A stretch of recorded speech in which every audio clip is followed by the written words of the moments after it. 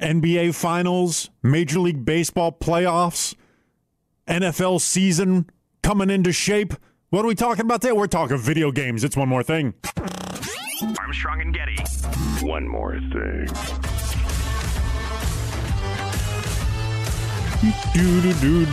Yada-da-da. Greetings once again, everybody. You know what time it is. That's right. It's another good-looking Friday. It is I, your friend, your pal, Positive Sean, here to usher you into what I hope is a weekend full of relaxation, enjoyment, and all the things that you need to help you face on the upcoming work week. And let's not even think about that. That's so far away. That's so far. We don't got to worry about next Monday. We're enjoying Friday today. Why would I bring up such a thing?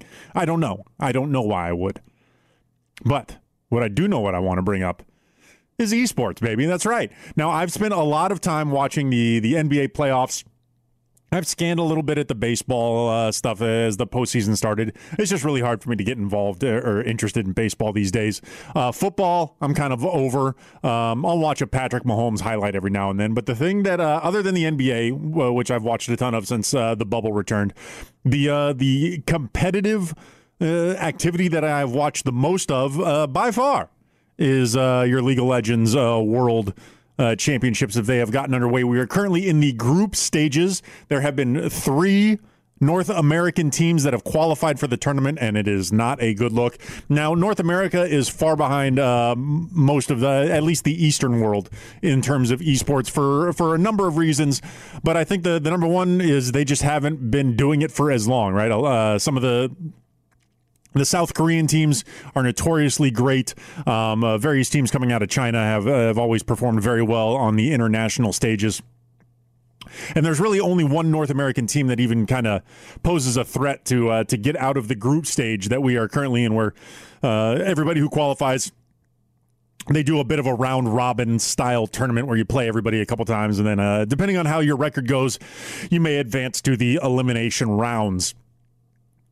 Team Liquid is the lone team that is a threat to escape, as I believe. Let me just take a quick look at the standings here. The other 2 North American teams, TSM, a.k.a. Team Solo Mid, they are winless.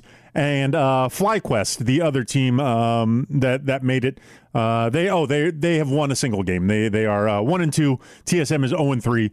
The Team Liquid doing much better. They have 3 wins already under their belt. They played a few more games than the other squads have, so there's still time for the TSMs and the FlyQuest to have a really good second week of the group stage and give me something to root for in the World Championship Finals. Like many international tournaments, is, akin to the Olympics or the World Cup, I often just root for whichever American team I feel has the best chance to compete. So that, of course, right now is Team Liquid is who I'm kind of rooting for. But my sub-genre of squads that I root for, there's a European league as well, EU West. And one of their teams, the G2 Esports, is probably a quote unquote a Western team's best chance to actually make some noise deep into this tournament. So I'm kind of on the back burner. I'm rooting really hard for them just because I think it would be great to see them compete against some of the top tier in the world. But in my heart of hearts, I'm pulling for Team Liquid on this one. Hopefully they can pull it out.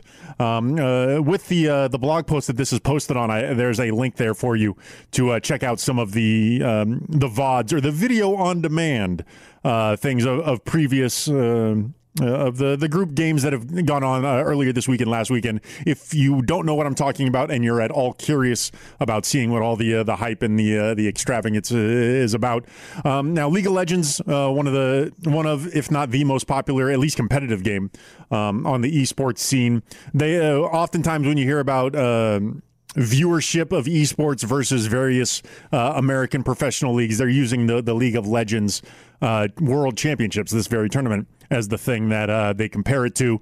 They're filling up stadiums in normal years. Of course, this year there are no live crowds at any of these events. But I really do enjoy watching them. The watching dynamics has really been interesting too. This is something that I've been doing for years with my my group of internet gaming friends. We all jump on our Discord voice chat app, and we all just kind of pull up the videos. We watch them together, and it's, we're cracking wise, making jokes, saying, "Oh, great play! Oh, what a terrible play! What an idiot! Only a jackass would make that play." and it's been a blast. I enjoy watching them. I look forward to doing that again more this weekend.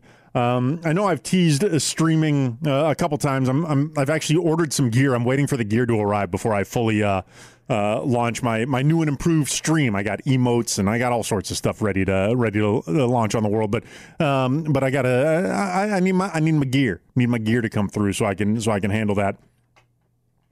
So that's how I'm planning on spending this weekend. Probably a lot of indoorsing, which is my sweet spot. Watching some North American teams get their keister handed to them on the international stage of League of Legends, while still trying to root hard for Team Liquid and G2 Esports. Another interesting dynamic about these professional esports teams, they seem to have a lot of overlap, at least in the American side. I'm not sure internationally if there's parallel, but a lot of these are being invested in by the owners of professional sports franchises, like the FlyQuest team that I mentioned earlier, partially owned by the Milwaukee Bucks owner. I know the Sacramento Kings, my particular basketball team of choice, despite their decades-long mediocrity, and that's putting it nicely. One of their minority owners is an investor in, or not even just the investor, but kind of the main guy of NRG Esports as well. But yeah, I'm a big fan of esports. It's fun to watch. It's odd how smoothly competitive video gaming has slid into a lot of what my sports consumption diet was. And I know I'm not alone, because I know there's people out there who enjoy it as well. I appreciate you indulging me in this somewhat niche endeavor. I might talk about one more of these as the tournament goes on. We get closer to maybe the final squads, especially if one of the Western teams makes it in there. I might bring on one of my gaming buddies to discuss this a little bit more. But I'm sure you've heard enough about esports for the day as you can handle, and you're looking to just get on with your day and head into the rest of the weekend.